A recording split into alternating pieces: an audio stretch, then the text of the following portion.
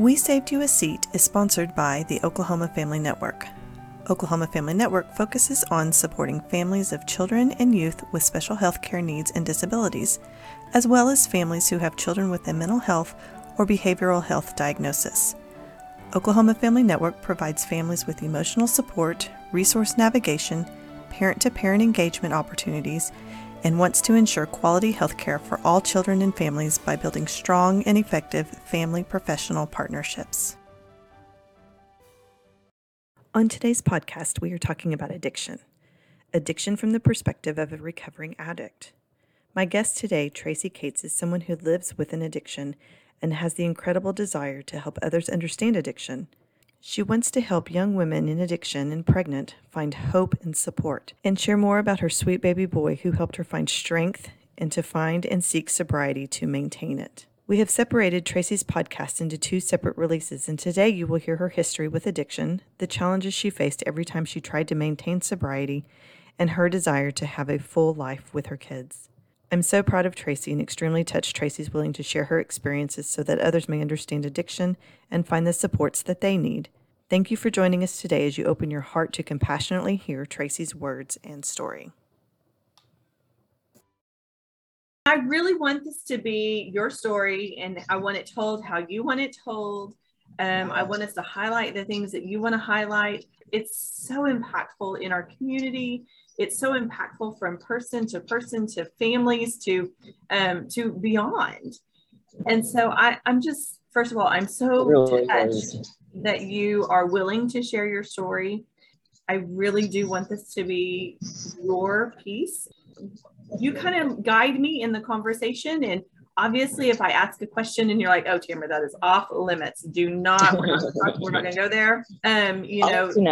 Just let me know, because it's definitely about the healthy boundaries and making everybody feel safe and kind of creating that story that is going to be impactful for others.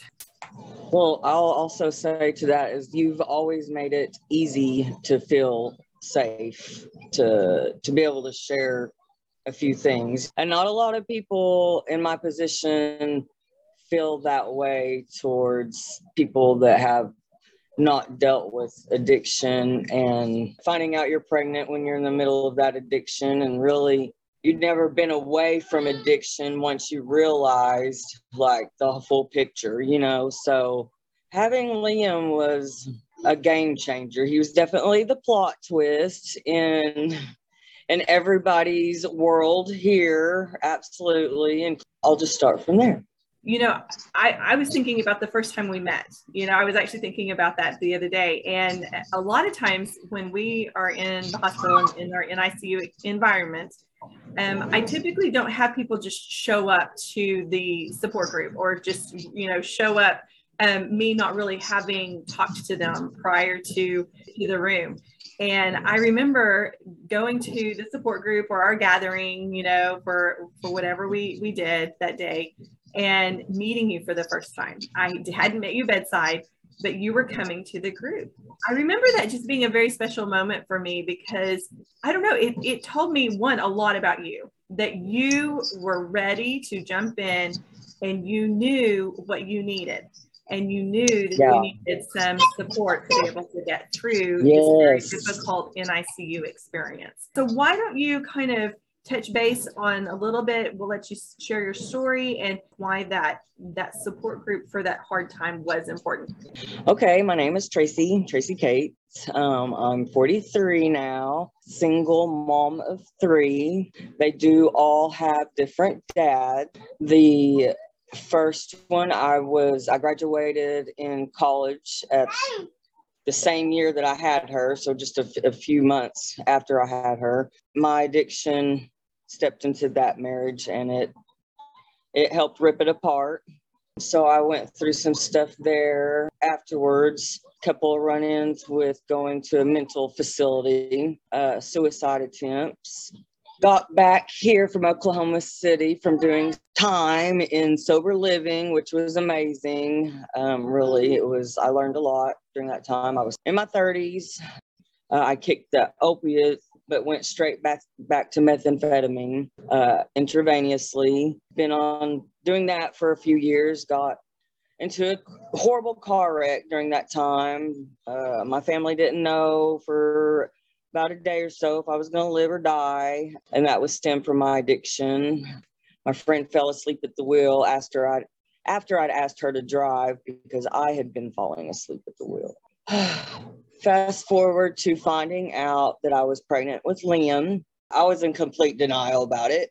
And if you want me to be completely real, and I'm going to be, just for all those mamas out there, I made the decision that day. I walked down to the pharmacy and bought a 10 bag of 100cc syringes and a pregnancy test, and came back to the house. I had friends here. I told them that I was pregnant, and I proceeded to do a very large shot, a bump of dope. I was convinced in the body that I was in at that time, and the brutality that I had been through and put my body through, because that's exactly what it was.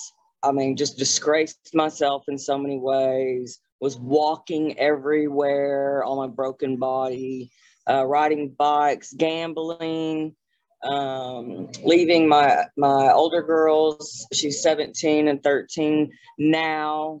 Then you can see, so they were younger, leaving them alone. I just thought, there's no way I'm going to be able to have this baby. I was just so ashamed because I was in my addiction, of course. So literally, I was in bed the night I found out I was pregnant, and God, okay, we'll say God, your higher consciousness, source, your higher power, whatever you want to call it, told me, you have to have this baby. It's going to change everyone's life. And that night I saw my grandmother in a dream, who's deceased, and she was holding a baby. I knew then that I was going to have to quit my drugs, my smoking, my gambling, my sleeping around a little bit, and get my head back straight. It's never been on straight, guys. Seriously, from I started drugs at 17. I have a bachelor's in psychology. I graduated from high school. I was on the golf team in high school. I've been places, I've done things. I know where the silverware goes. It does not matter. You know, addiction will touch everybody, and it doesn't matter what kind of state you're in. And some of us are only so blessed to get pregnant and want to keep that pregnancy, ultimately change the course of a life and all the lives that were affected by Liam. He wasn't due until March. I'd found out in August, as well with my other girls. Their birthdays are April and March. My birthday is April. So when I figured out his due date, I thought, kind of somebody telling me something. In my mind, you know, I'm a huge numbers, you know, type of people. So yeah, I knew he was supposed to be here. And then he came early, 29 weeks. You know, he was 11 weeks early.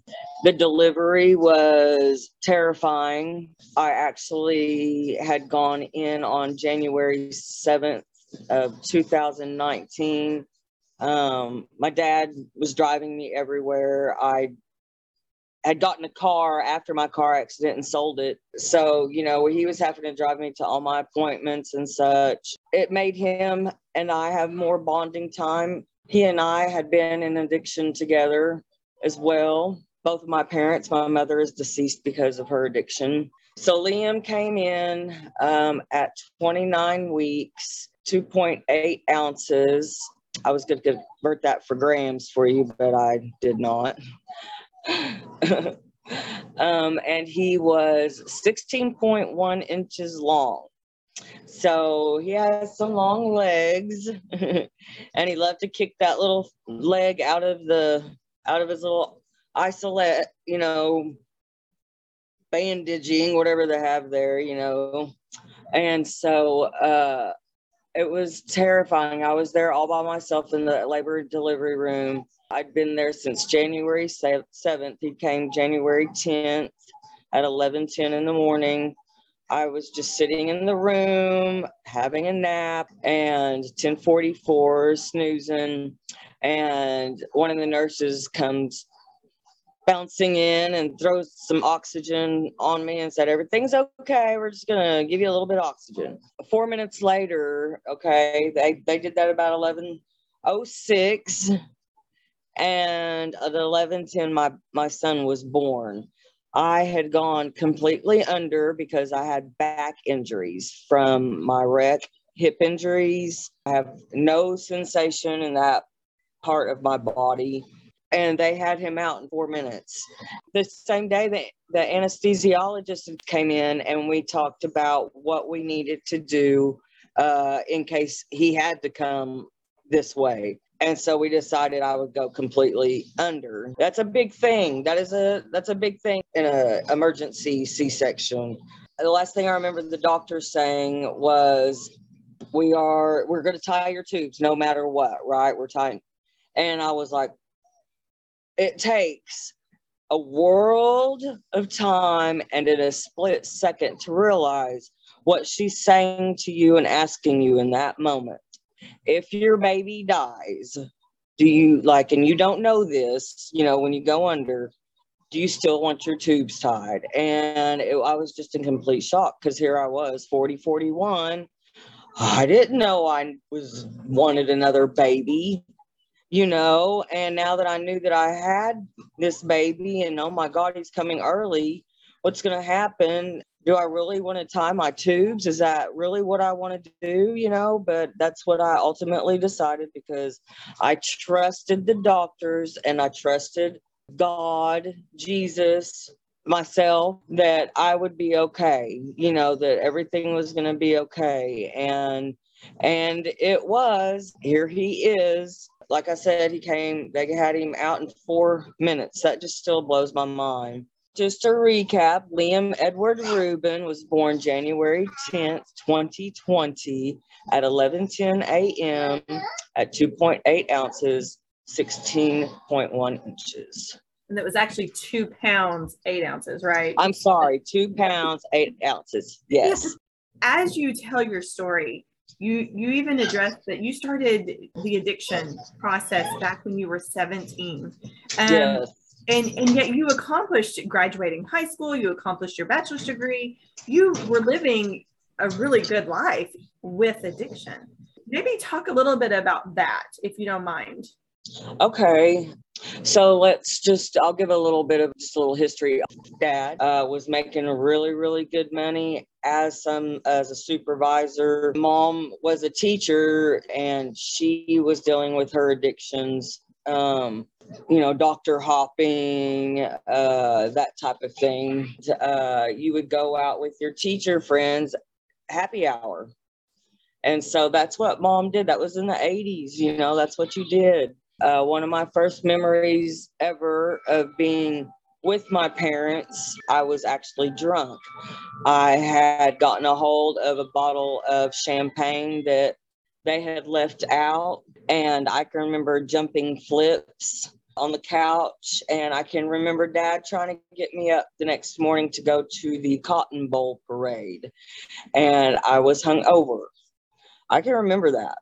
So that's one of my first memories as a child. Just kind of starts right off the bat. To me, it just kind of sets the tone of what my childhood might look like and what my adulthood, could be. My grandfather was an attorney and Mimi was a housewife. Mom had everything.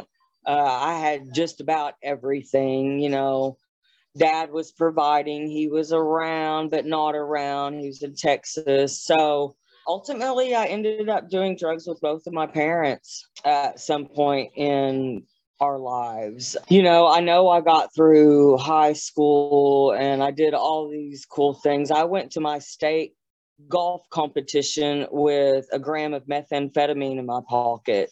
I got through, but with a little help with my friends. Those friends weren't my friends, they were drugs. And that's how I got through everything that I excelled at. That's the crazy part is, all of my studying that I did in college, I was high. until I found out I was pregnant with Lily, and that she kind of set the tone for the next. But still, after her, I turned to Darvocet, drinking. On the weekends, I was working. I had a car. I'd go out. Grandma and Dad, they keep little Lily sometimes, and I could go out and do whatever I wanted to do. I was 26, I guess. I was fighting it, these urges. It was still there. I have a dual diagnosis as well. That's really important for people to understand, is I am dealing with addiction and mental health issues. That's a toss-up of which one stems from the other. So you have to treat both. And, a lot of times mental patients, we like to self-medicate.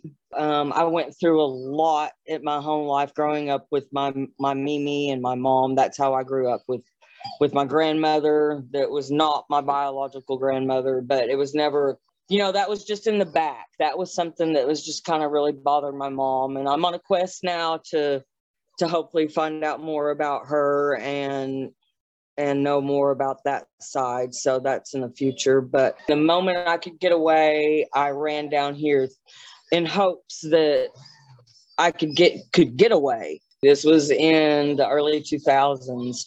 And so really that's when I started to really use meth intravenously. Ecstasy was around, all of it. I could get access to all of it. And it didn't matter what it was. I took it. Okay. This was before Lily. This was my college days. College. She's in college. No, it's just continuing, and my grandparents, everybody was just the most horrible enabler. I'm sorry, but they were. Money to my family was everything, just about, you know what I mean? It's just so pretentious and false that I see that now. It's so fake. That's how I felt the whole time, just kind of growing up. Like everything is just like, this is not who I am. I'm not this institutionalized type person that does these things. I want to do something different, and I know that sounds probably cliche, but that's honestly how I felt. But I did what everybody I felt wanted me to do, so I got my degree and I got a job at a doctor's office. And this is after Lily. Then fast forward, had met Lainey's dad. I was on medication when we decided to start things. When I say medication. So you were on medication for... I was missed. Okay, so this was before Lily. I was pregnant with Lily, but after my Oklahoma City and still during my college days. Okay, attempted to kill myself with a gun, and the safety was on. I had been up for countless days. I weighed 87 pounds when I went into the mental facility at Midwest City. And so, yes, coming out of there, all these little things, even dealing with babies that just stem your addiction that you really have time to, in hindsight, go back and think about. Yes, so coming out of there, Dad and Grandma come and swoop me up from Oklahoma City. They saved me. I come home, get on my meds for the depression, the mania.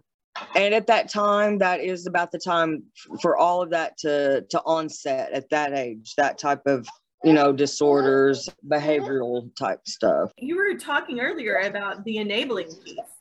And so, can you maybe identify some of those things that you are thinking, oh, that was definitely enabling. Oh, that was enabling. Oh my goodness, that was enabling. Number one, my parents doing drugs with me.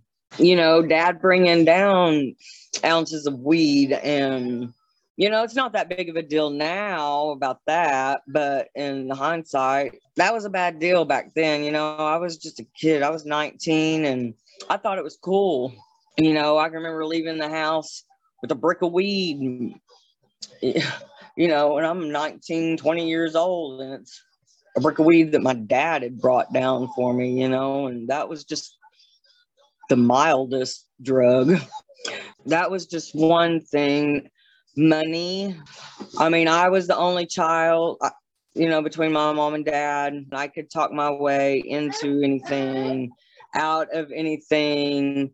With grandpa on mom's side being an attorney and uncle being a judge, any legal thing I was involved in as a teenager was swept away for the most part. They would give me money, and it didn't matter. I had money, but I wanted money for drugs. I had to have money for drugs. So the things that I wanted, like materialistic things, the lies that I would say, even after the kids were born, this is for Lily and Lainey, or I got to have money for when I was in school. Quarter paper back then was $25.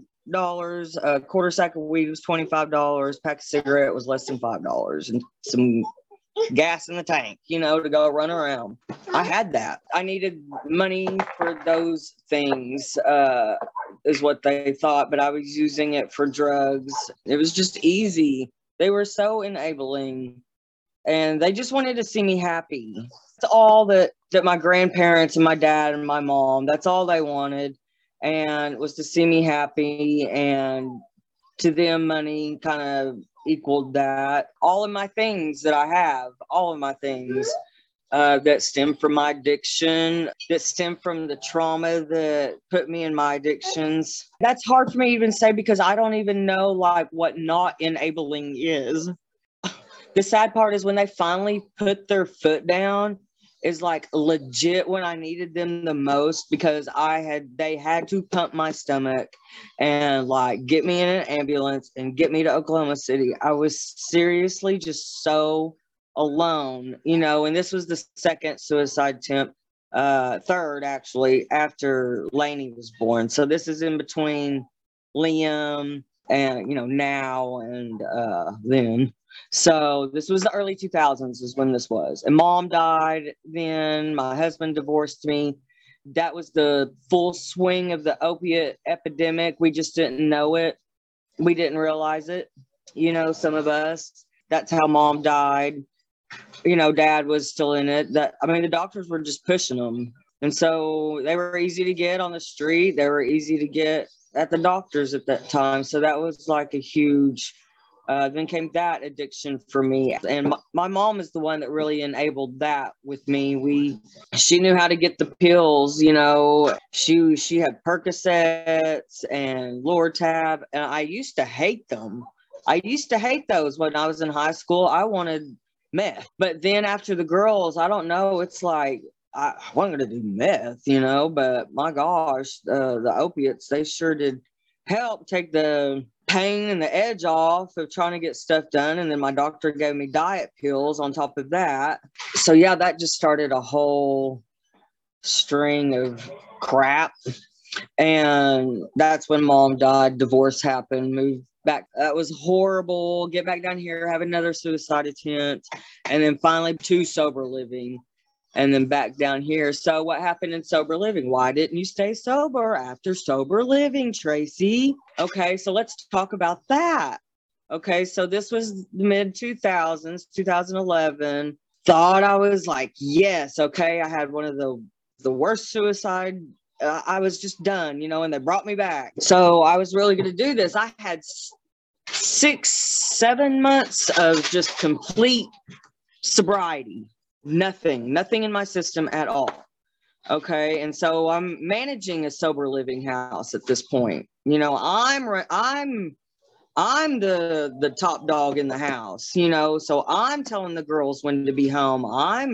They have to answer to me, and I have to answer to my other house manager, and you know what I mean? So it's a huge responsibility that I was put with, and I had never felt so empowered in all of my life. I knew that was something that I wanted to do, is, be in sober living. Somebody saw something in me in regards to that. I wanted to be that, and that's how a sponsor should be. If you're in the program, you want to emulate what that sponsor is doing.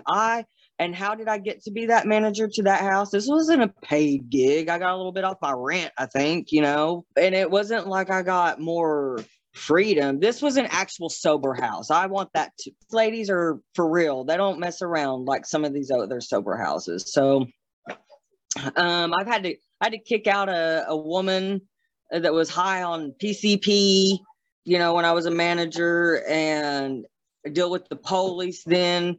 It was a huge thing, and so fast forward to about February or so in sober living, looking good. I've been walking, lost some weight. I think I was the only person in there that lost weight. But yeah, so I was so proud of myself, looking healthy.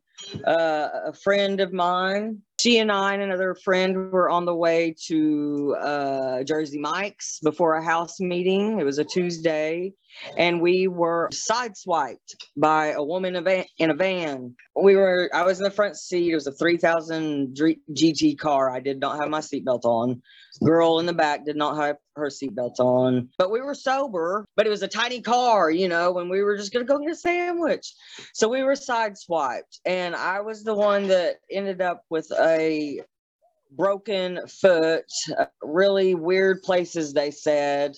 And that night, I walked out of the ER with a script of opiates.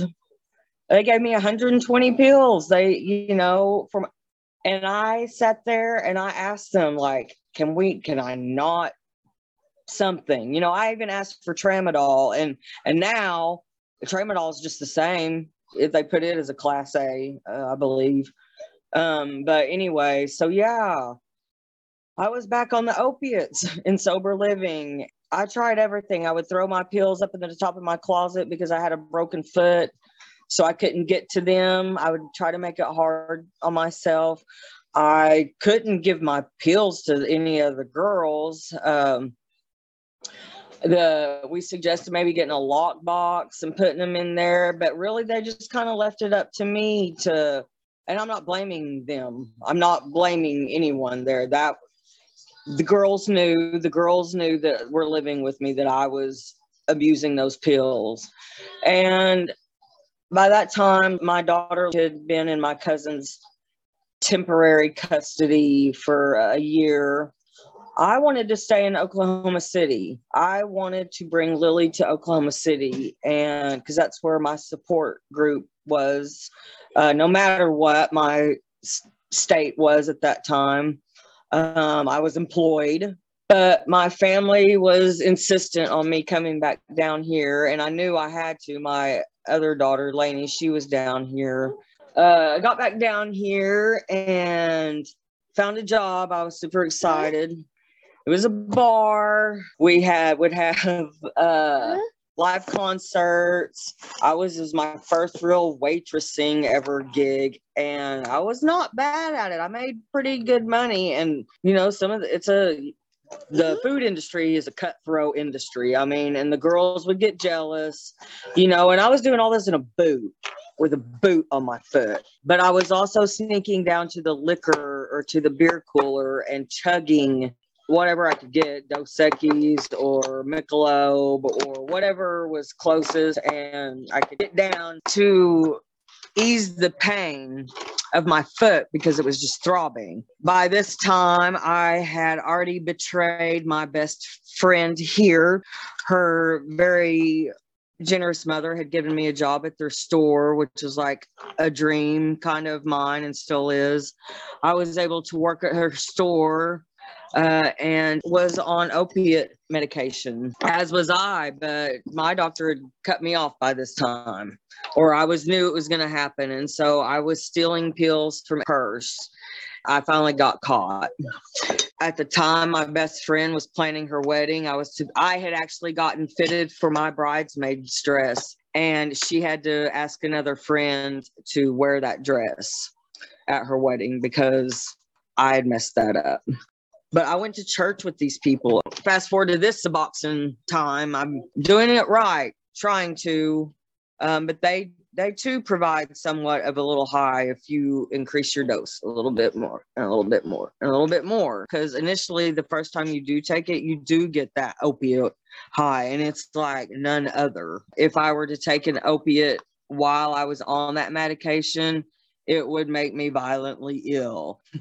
By the time it was time for me to come off my Suboxone completely, I had scheduled a tonsillectomy. I was 38 years old having a tonsillectomy because it was keeping me from going to work. I was having strep throat all the time. Always had ear problems. So they took me off the Suboxone. The doctor that did my tonsillectomy had prescribed me liquid codeine, because I could. So see, it was just like this.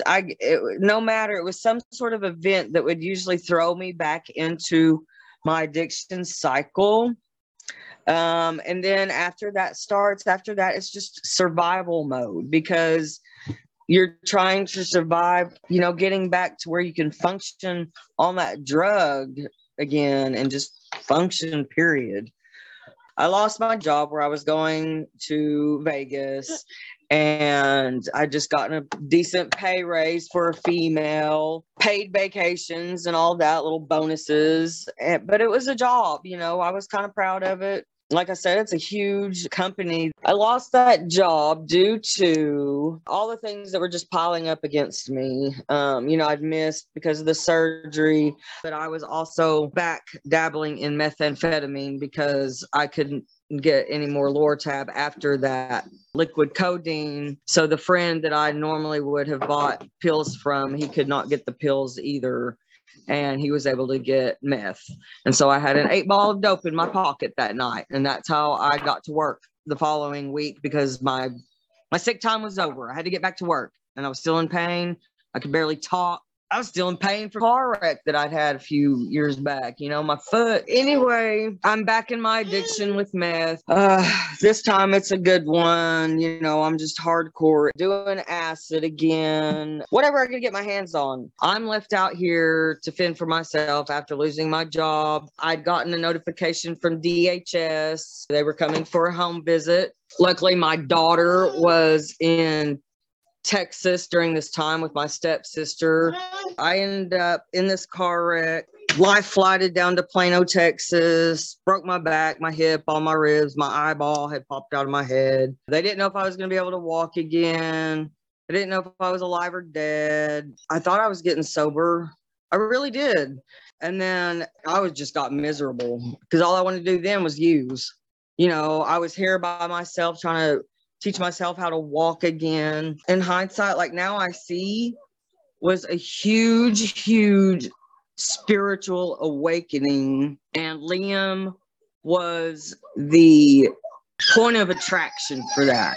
He changed everything. I mean, I don't know how else to put it. And I don't know why. I don't know why he did. Some other event didn't. But it was the worst part of the addiction I'd ever been in my life. It was bad. And getting sober with Liam was the hardest thing I've ever done. I just want people to understand this timeline, the things that had ultimately made me decide to have Liam, in my addiction, in the addiction side of it. I just want to pause our conversation with Tracy at this point, and we will release the rest of our podcast with her tomorrow. I would like to bring awareness to a specialized program Oklahoma offers to pregnant women with an addiction. It's called the STAR Prenatal Program. STAR stands for Substance Use Treatment and Recovery, and they offer a prenatal clinic at the OU Health Science Center. Oklahoma's STARS program is designed to increase the well-being of and improve permanency outcomes for children and families affected by or exposed to opioids or other substances during pregnancy. As part of their efforts, the STAR Prenatal Clinic provides comprehensive specialized prenatal care for women with substance use disorders in pregnancy and a collaborative environment with an emphasis on coordination of care with supportive psychosocial services and substance use treatment providers. Thank you for joining us today, and we look forward to sharing more about Tracy's premature delivery and how she's doing with her recovery and maintaining her sobriety on tomorrow's podcast. Thank you for listening to this episode of We Saved You a Seat. Oklahoma Family Network promotes family-centered care and provides tools so families can make informed decisions, advocate for improved services, build connections among families, and serve as a trusted resource in health care of children and young adults. If you would like to become a supporting family or get in touch with another family, please contact Oklahoma Family Network at oklahomafamilynetwork.org or by calling 405-271-5072.